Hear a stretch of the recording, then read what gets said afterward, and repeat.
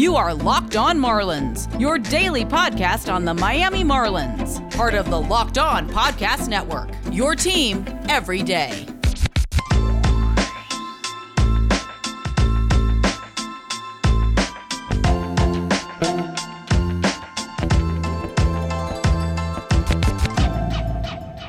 This is the Locked On Marlins podcast, your go-to daily podcast on all things Miami Marlins. As always, I'm your host, Aram Layton. I'm a minor league play-by-play broadcaster, longtime Marlins writer, and prospect writer and analyst. And in today's episode, we are going to preview a little bit of this Marlins series coming up against the Braves, talk about some of the roster situations that were created by yesterday's disaster of trying to play that baseball game between the Mets and the Marlins. I have no idea why they tried to play that game. The weather was pretty obviously going to be terrible. They got about one batter in, and then everything just fell apart. It was raining too hard. Stroman couldn't even reach home plate because the ground was so slippery and wet. He couldn't grip the ball. It made no sense, and they never got back out there. The Marlins played it right. They went out there with John Curtis, or he didn't even throw, but he warmed up in the bullpen. John Curtis was going to be the guy that was going to start, which is a bullpen arm, so you don't have to throw off your rotation, and they didn't have to do that. Whereas the Mets, they're going to have to go through the rotation again now because Stroman warmed up, got ready to go, threw a few pitches in a game setting. So that's another 5 days without actually starting for Marcus Stroman. I know he was not happy about them trying to play that ball game. The Marlins don't play yesterday. It's kind of a day off. When people were saying like, okay, yeah, it's a day off, it is in some ways. But a day off is like you sleep in, you relax, you go do your own thing. Some guys may grind and work out really hard, but the whole point of an off day is it's your prerogative. The thing is, with yesterday, it wasn't really an off day because you have to get to the park early, you have to warm up, get ready to go with the mindset that you are playing, and basically get ready to take the field and take the field. So you do all of that like 4 hours, 5 hours leading into the ball game. You don't really have that mental day off as well. And, I'm sure the Marlins are less taxed than they would have been if they played 9 innings, don't get me wrong, but it's not like a full off day. And it was just kind of weird to even bother trying and then have them waiting around for 2 hours as if the weather was going to somehow clear up. The other part of the equation is that the Marlins had to make some roster moves in order to get pitching up to potentially toss in that ball game because the Marlins needed an arm, and they sent down Lewis Brinson, and that was Lewis Brinson's last option over to the alternate trading site. So now he has no options remaining, and the Marlins are going to have to make a tough decision with him now, and they're kind of forced in their hand here. The thing with Brinson, though, at this point is he only had 6 plate appearances so far this season. He's clearly not really in any kind of role. There's not really a role carved out for him at this point with this team, and it makes sense. And I had said that before the season that I thought that him and Magneuris Sierra were redundant, and it seems like that's exactly the case, and the Marlins are erring on the side of Sierra, that he is more interesting for them because he's more of a threat to bunt, he's a lefty bat, and he's a lot more consistent making contact. While he doesn't offer the power, he puts the bat on the ball. In most pinch hit situations, you just want someone to put the ball in play and wreak havoc on the bases. It's exactly what Magneuris Sierra can do. I mean, if you want somebody with 2 outs, bottom of the 9th, nobody on, and you're down 1 to hopefully run into one, then maybe Brinson's your guy. But it's not like Brinson makes frequent enough contact to really be able to count on that. I think the Marlins are clearly leaning towards Magneuris Sierra, and again, having both of those guys on the same team, on the same bench, seems a bit redundant because they both serve the same purpose, whereas Sierra makes more contact and is a better base stealer. So the Marlins seem to be more comfortable with Sierra. Now they use their last option on Brinson, which is unfortunate because they wouldn't have done that if they knew they weren't playing on Sunday. They wouldn't have had to bring in Castano, who now doesn't need to throw until the 16th against the Giants. So they wouldn't have had to make this decision for like 4 games. So it is a pretty wild situation, and it was unfortunate. But if this was like Monte Harrison, it would be a different story. It would be much more frustrating because Monte Harrison still has a little bit more time, and you're not saying, oh, he's done, he's not going to figure it out. Whereas for Brinson at this point, I don't think anybody, or very few people, are holding out hope that Lewis Brinson's going to put it together. So the Marlins probably aren't losing sleep over losing this last option for Brinson, though it is a bit inconvenient. And at this point, they might need to just consider finding a trade partner for him and seeing if there's got to be a team out there. I would be shocked if there isn't a team out there that is willing to take Brinson on for a lottery ticket, similar to the Jordan Yamamoto deal, maybe a little bit better of a lottery ticket. Maybe you can get a Diallo Burgos type and you just swap those players out and he gets a change of scenery. Maybe he'll figure it out, maybe not. But if I'm like the Pirates, for example, where my major league team is a joke, my system is not that great, and there's not that many outfielders in my system, why not give up a lottery ticket in the lower levels for somebody that can now go straight to your big league team? It's not like you're winning. Your team's already terrible. I think they're going to be one of the worst teams in baseball history by the end of the year, especially now with Brian Hayes unfortunately injured. If you're the Pirates, why not just take a flyer on Brinson still? Hope that you can get something out of him and turn him into at least a platoon player or a regular in the outfield.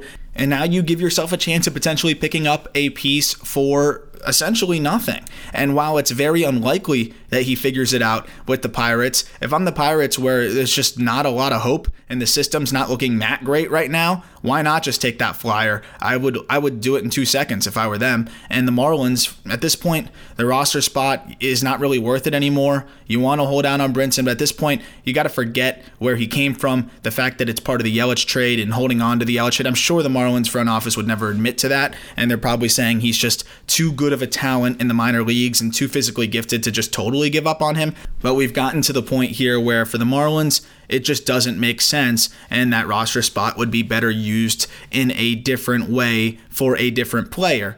Decisions to be made, and I think they'll be made relatively soon. So let's preview this Braves series a little bit, but before I get to that, I also wanted to talk about the last win, where the Marlins beat Jacob deGrom on Saturday, which was awesome. It was absolutely awesome. It was so much fun to watch. And Trevor Rogers, as I said, I guess I was one start late on Rogers because I said he was going to deal in his first start. And I thought he really settled in nicely. And I'd said that before, right? Where he had the jitters in that first inning, pitching in front of his family for the first time in a while, and then clearly shake the jitters off after he got out of that inning with some damage done. I believe it was 3 runs he gave up, but then settled in the rest of the way and turned in 5 really solid innings. And that was very telling for me with the composure of Trevor Rogers. A lot of young pitchers, he's still only 23 years old, would fall apart there. For a point in time in that inning, I thought that Rogers may not find the strike zone, that he might get pulled out without getting anybody else out. It really seemed that bad for a moment, but he totally settled in and kept his team in the ball game, just the Marlins couldn't score. Rogers built on that with his next outing and just was dazzling. 6 innings, he punched out 10. He only walked a pair and gave up no runs. I mean, it was just such a phenomenal performance from him, probably the best performance I've ever seen from him, and that's a little bit of a taste of what we can see if his command is working. I just dove deep into Trevor Rogers on my Locked On MLB Prospects podcast, and a lot of it's probably some stuff that I have said in the past on this podcast, but I wanted to cut to that real quick so you could hear a little bit more of my specific analysis on Trevor Rogers. So here's a quick clip from my last episode of Locked On MLB Prospects. At first, I was thinking more back end of the rotation type with the ceiling of maybe a 3, like best case scenario. Now I'm looking at a guy who's got legitimately number 2 kind of stuff, and that's really impressive for a 23-year-old lefty. So he goes 6 innings, 3 hits, no runs, 2 walks, 10 Ks against the Mets, and really matches Jacob deGrom. I know deGrom punched out 14, but deGrom also gave up a home run to Jazz Chisholm, who I'm going to talk about next, as part of this Marlins rookie duo that's been really good. Rogers, the big thing for him is the command. Can he stay around the strike zone? If he is losing the command on the fastball a little bit, then he starts to get into trouble. And that's the only thing that's been holding him back at this point. He had a slow start to his first outing this year, but it was his first time pitching in the major leagues in front of his family, and you could just tell he was super jittery and just way too amped. And he walked 3 batters in the first inning, then settled in and turned in a decent start. In his last outing, he just dominated with the fastball. And all of a sudden, this fastball has turned into one of the best left-handed heaters that I've seen among a young pitcher in the game, and it's up there. I mean, obviously it's not Garrett Crochet level, but it's pretty darn good. I would say that it's better than Tarek Skubal's, and that's the interesting thing is I think he's a bit similar to Skubal in terms of how they like to use their pitches, but the thing is Rogers has a much more reliable fastball and better command of his secondaries than Skubal does, and that's why I think Rogers is almost the better version of Tarek Skubal. I was very nervous on Skubal as a guy that's more 93 miles an hour, that doesn't locate the secondaries as well, and just doesn't quite have that length that Rogers has, because that's a big reason why Rogers is so difficult to pick up. He was up to 98 in his last outing, and that's a big uptick in his stuff. He used to be more 92 to 94 range. That's been a big help for him as well. He went over 96, so he hit 97 or like 96.5 or above 15 times in his last outing, Rogers, and that helped him to 19 swings and misses total. But the most important number, and this is a number or a statistic that is really important to me now and that I watch really closely, especially on young pitchers that like to rely on the fastball, and it's called strike and whiff rate, which is exactly what it sounds like. It's how many called strikes and whiffs, what percentage of your pitches are called strikes and whiffs. The league average is 28%. And just on the fastball alone, Trevor Rogers was at 49% in his last outing. And that is just insane if you can set the tone with a fastball like that.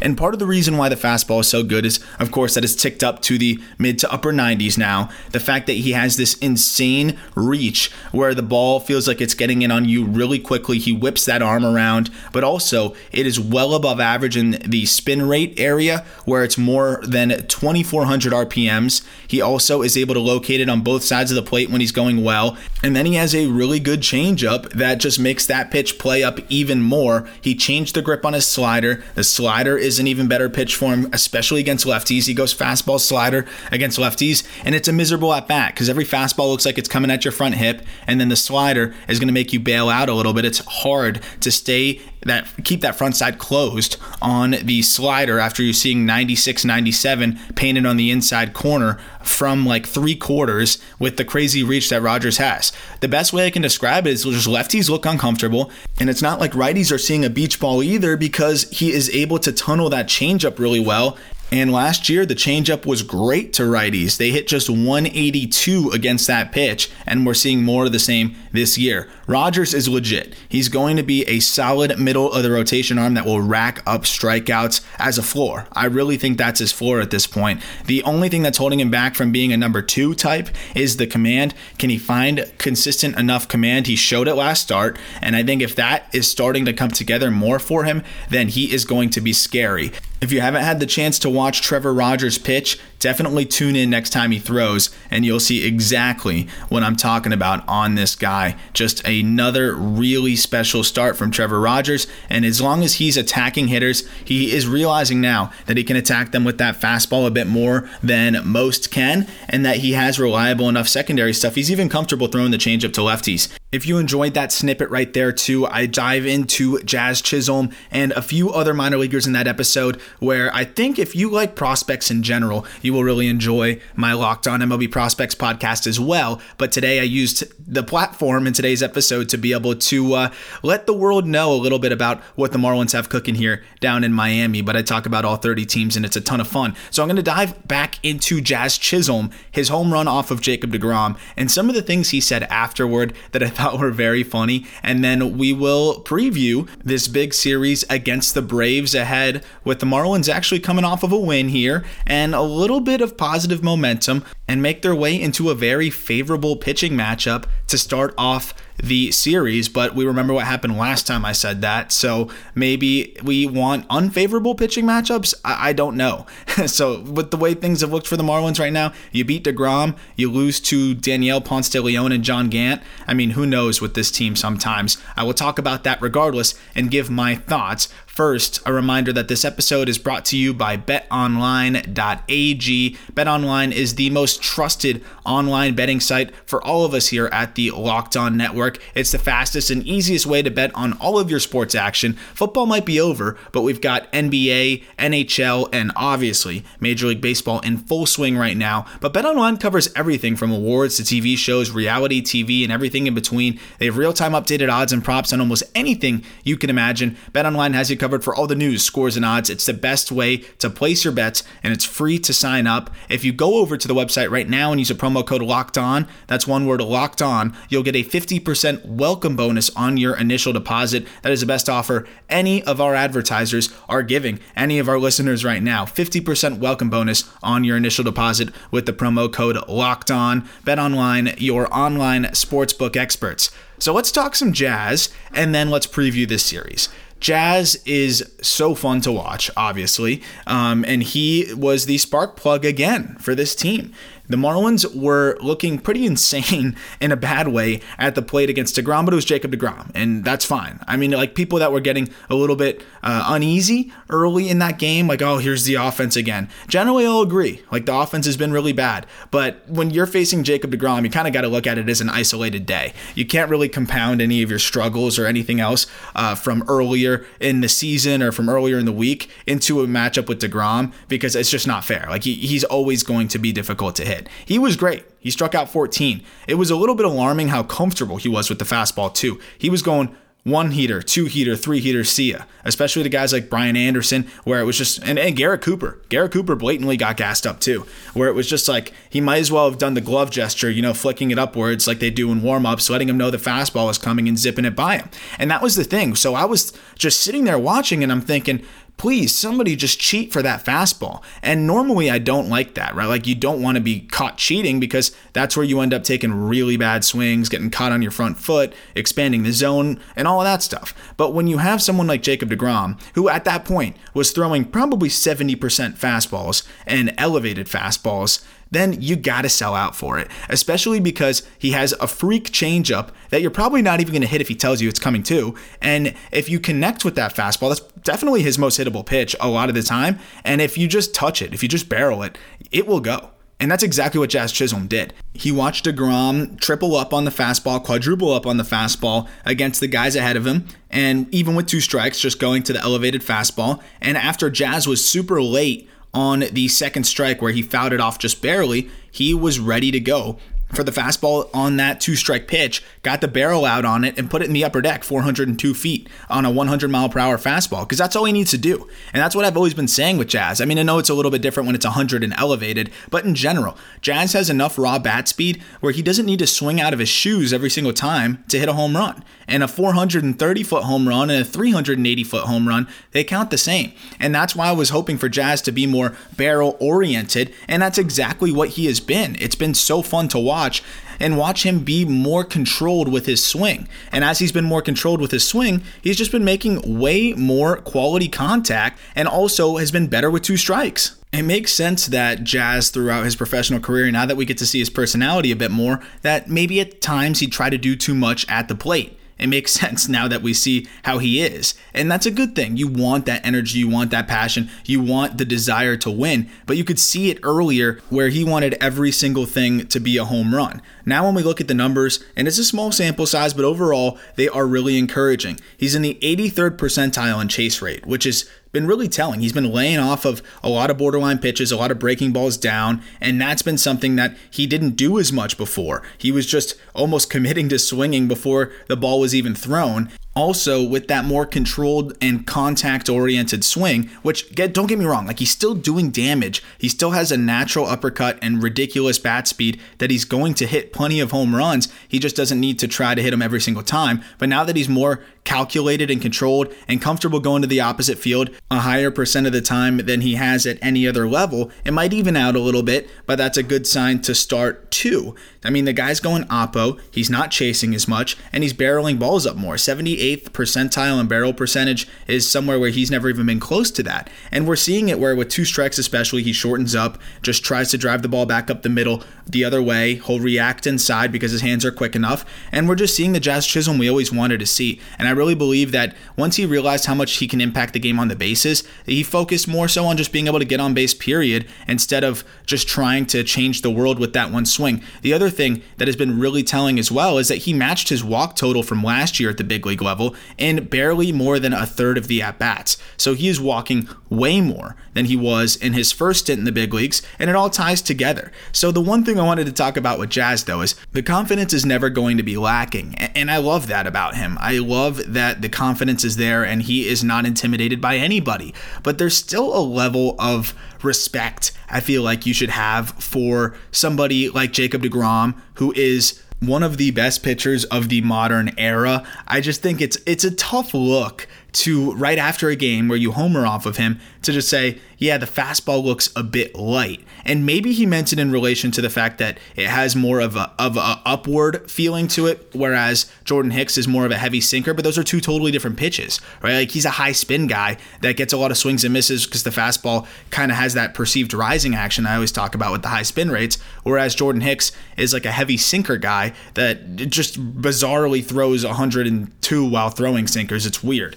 But that's just two totally different guys, right? And like two totally different caliber of careers. I think Jordan Hicks could be pretty good, but he's never going to be even in the same stratosphere as Jacob deGrom. And the other thing too with that is that Jazz came out and said after he hit that ball that he was just looking for something, breaking ball potentially, and reacted to the fastball up.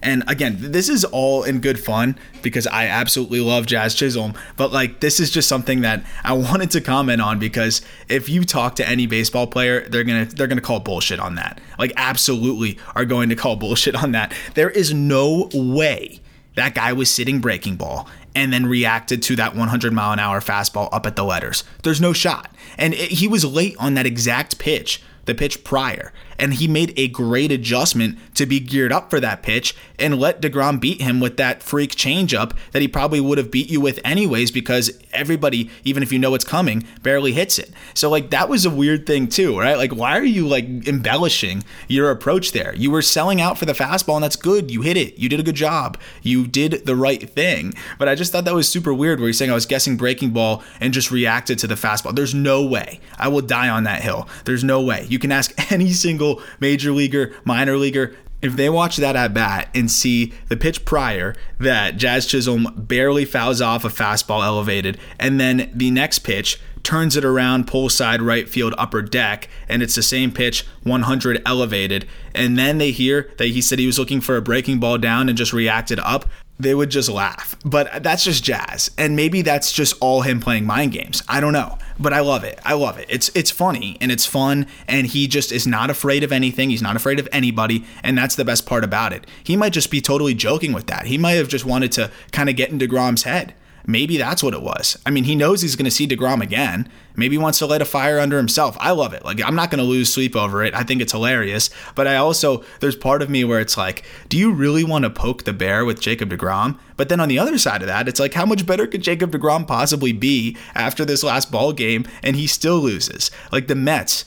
Oh, man, the Mets. Why can they not score when Jacob deGrom pitches? And I have my theory on that, by the way, and I'll go into that real quick before I preview the Braves series. So here's my theory on the Jacob deGrom situation. I think that this has become something, and it never really was anything. And by that I mean, in the beginning, when we were talking about all of these Jacob deGrom starts where he doesn't get run support, in the beginning of this whole thing, the narrative first started when the Mets were pretty darn bad, like pretty bad, and Jacob deGrom was starting to become very, very good. And obviously, if you have a really good pitcher and a very bad offense, which that offense was really bad at times when Jacob deGrom was first really emerging, and then even 3-4 years ago, not a great offense. if that's the case, of course he's not going to get a lot of run support. Of course he's going to pitch a lot of gems and still get no decisions. That's totally going to be what happens. And that narrative was fairly true there. But now we have a lot of different players here on the Mets at this point that we're looking at, and yet the narrative still continues. And I think for now, it's grown into something real. I think it was more of a coincidence then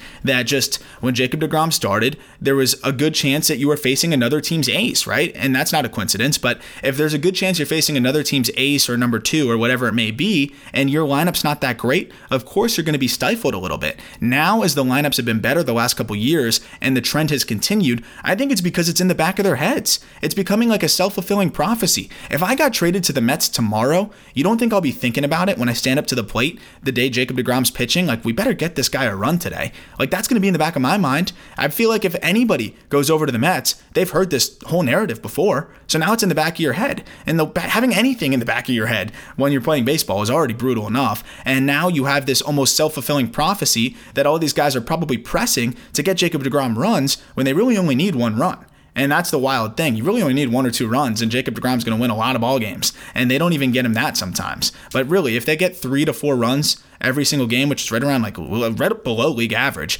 they would be doing great. And they don't even get Jacob deGrom that. And it's pretty wild to me. But I think that it's just turned into something more so than it was actually something real at first. Like, what are they saying? I hate Jacob deGrom. Let's just suck every time he pitches. It's just not like feasible for it to be anything else other than a mental thing. And it's pretty wild to see how much it is blown up. I'm going to jump into a quick preview of this Marlins Braves series in just a moment here. Quickly, a reminder that this episode is also brought to you by our friends at Built Bar. We have so many flavors to choose from if you go to BuiltBar.com, where you can just decide whatever dessert tasting bar you want to try. They've got caramel brownie, cookies and cream, carrot cake. They've even got orange, coconut, mint brownie, peanut butter, you name it, they've got it. And all of them are low in calories, low in sugar, low in fat, high in protein, high in fiber, and great for a keto diet. They're covered in chocolate, easy to chew. And if you go to BuiltBar.com right now and use the promo code LOCKED15,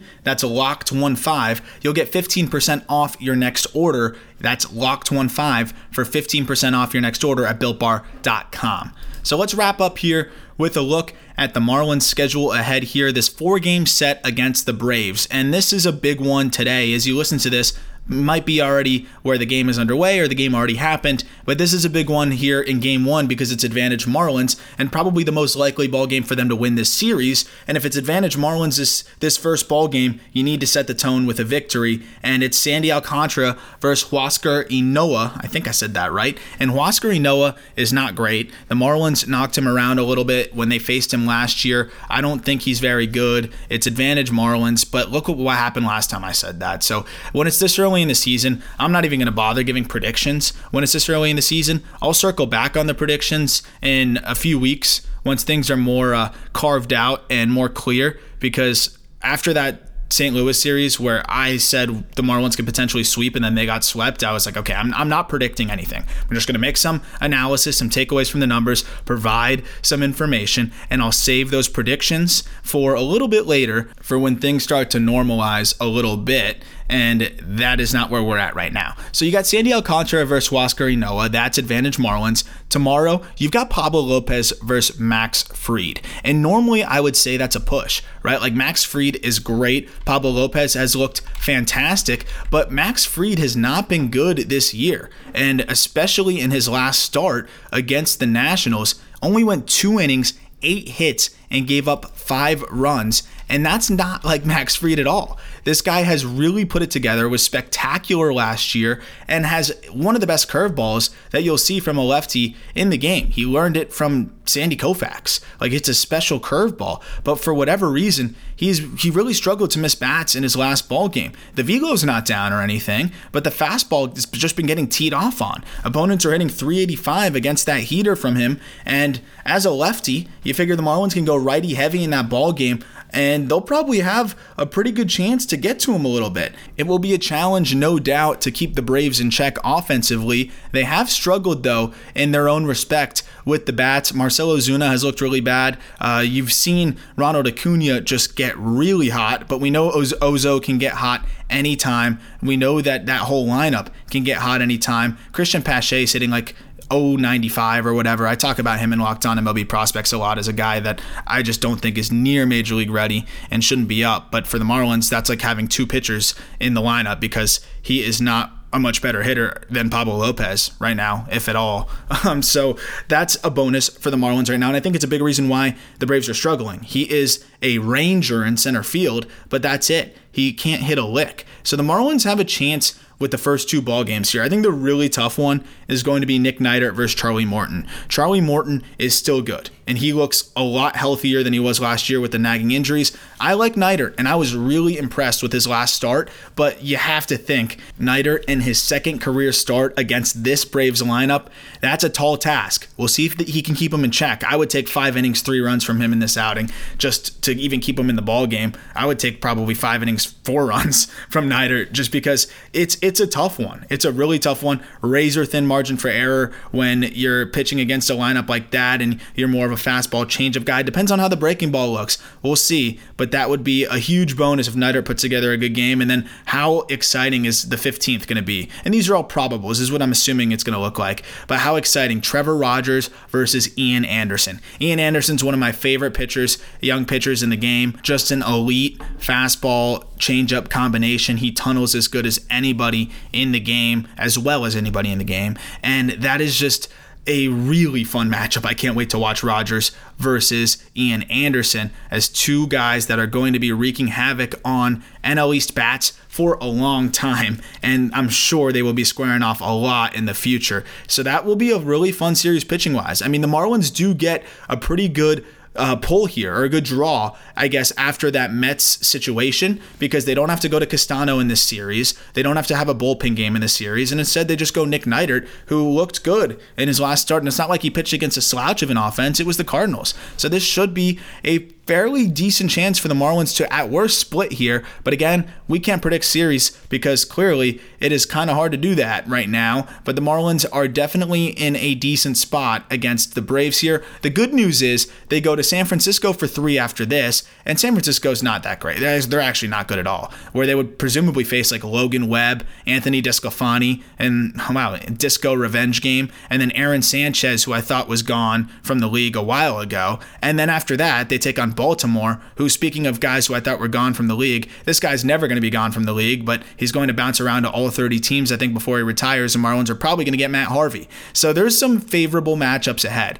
The Giants come to town for 3, Baltimore comes to town for 2, and then the Marlins travel to the West Coast for 4 against the Giants again. It should be relatively favorable moving forward after this Braves series. So even if the Marlins can split 2 games to 2 in this series and then go on the road here and win at least, a couple games over 500 on that road trip, they'll be right back where they want to be. And again, that's a big reason why you can't panic or worry or be frustrated about. I mean, you can be frustrated. That's it. I'll give you frustration, but you can't panic about this team this early. They're really 2 blown saves in the 9th right now away from being right there at 500. And that's with all of the other struggles considered. This team will be okay. They will be right around 500. I guarantee it by the end of the month. I really think they'll be right around 500 at least by mid-May. And here I am making predictions again, so we'll see how that goes. But I do think that they can be flirting with 500 after that May 4th series against Arizona at home. So that'll do it for this episode. Marlins get going in about an hour and 10 minutes as I record this. A big one for the Marlins to set the tone in this series. Like I said, they just, worst case scenario, need to split. But before I wrap up, how crazy was that ending to the Braves-Phillies game last night? Baseball's got to figure it out. They've really got to figure it out. I mean, between the Marlins situation, which was a rule issue, they couldn't overturn it, and then this, where you could overturn it, it was actually like you are supposed to overturn it, and they still botched it. That was the craziest thing I've seen in a while call-wise. It was objectively wrong, and everybody in America knew it except for the umpires in New York. How is that possible? Like, there was 3 different angles that all showed you the same thing. And you know how some angles sometimes are like, oh, wait, this looks different. I don't know if it's conclusive. All 3 angles told you the same story. And I just don't know what is going on with baseball here, but they have a lot to figure out in that regard, especially when it's on a national stage like that. Just a bad look for the game. Come on, get it together. You need to be able to figure that out. What's the point of replay if you're still not even going to get it right? Like, you might as well just flip a coin at that point instead of going to replay. Just say, okay, we don't know what it is. Let's do a jump ball and just figure out a baseball version of a jump ball, because that's basically what they're doing right now with these janky replays. It's a shame. It's really a shame. But I wanted to wrap up with that because it was a little bit satisfying to see the Braves on the other side of it. It was kind of funny. So, I mean, at least there was that, because there were so many Braves fans saying like, oh, well, you shouldn't have been in that situation anyway. Well, maybe the Braves shouldn't have given up a leadoff double to Alec Bohm. Just is how it is, I guess. But anyways, big series ahead. Marlins Braves. Marlins look for some revenge after getting knocked out, and that puts it lightly, against the Braves in the playoffs last season. As always, thank you for listening, and I look forward to talking Marlins with you tomorrow. Wilson, you sent the game-winning email at the buzzer, avoiding a 4:55 meeting on everyone's calendar. How did you do it? I got a huge assist from Grammarly, an AI writing partner that helped me make my point. And it works everywhere I write.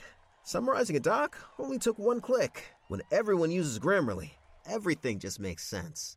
Go to Grammarly.com/podcast to download it for free. That's Grammarly.com/podcast. Easier said, done.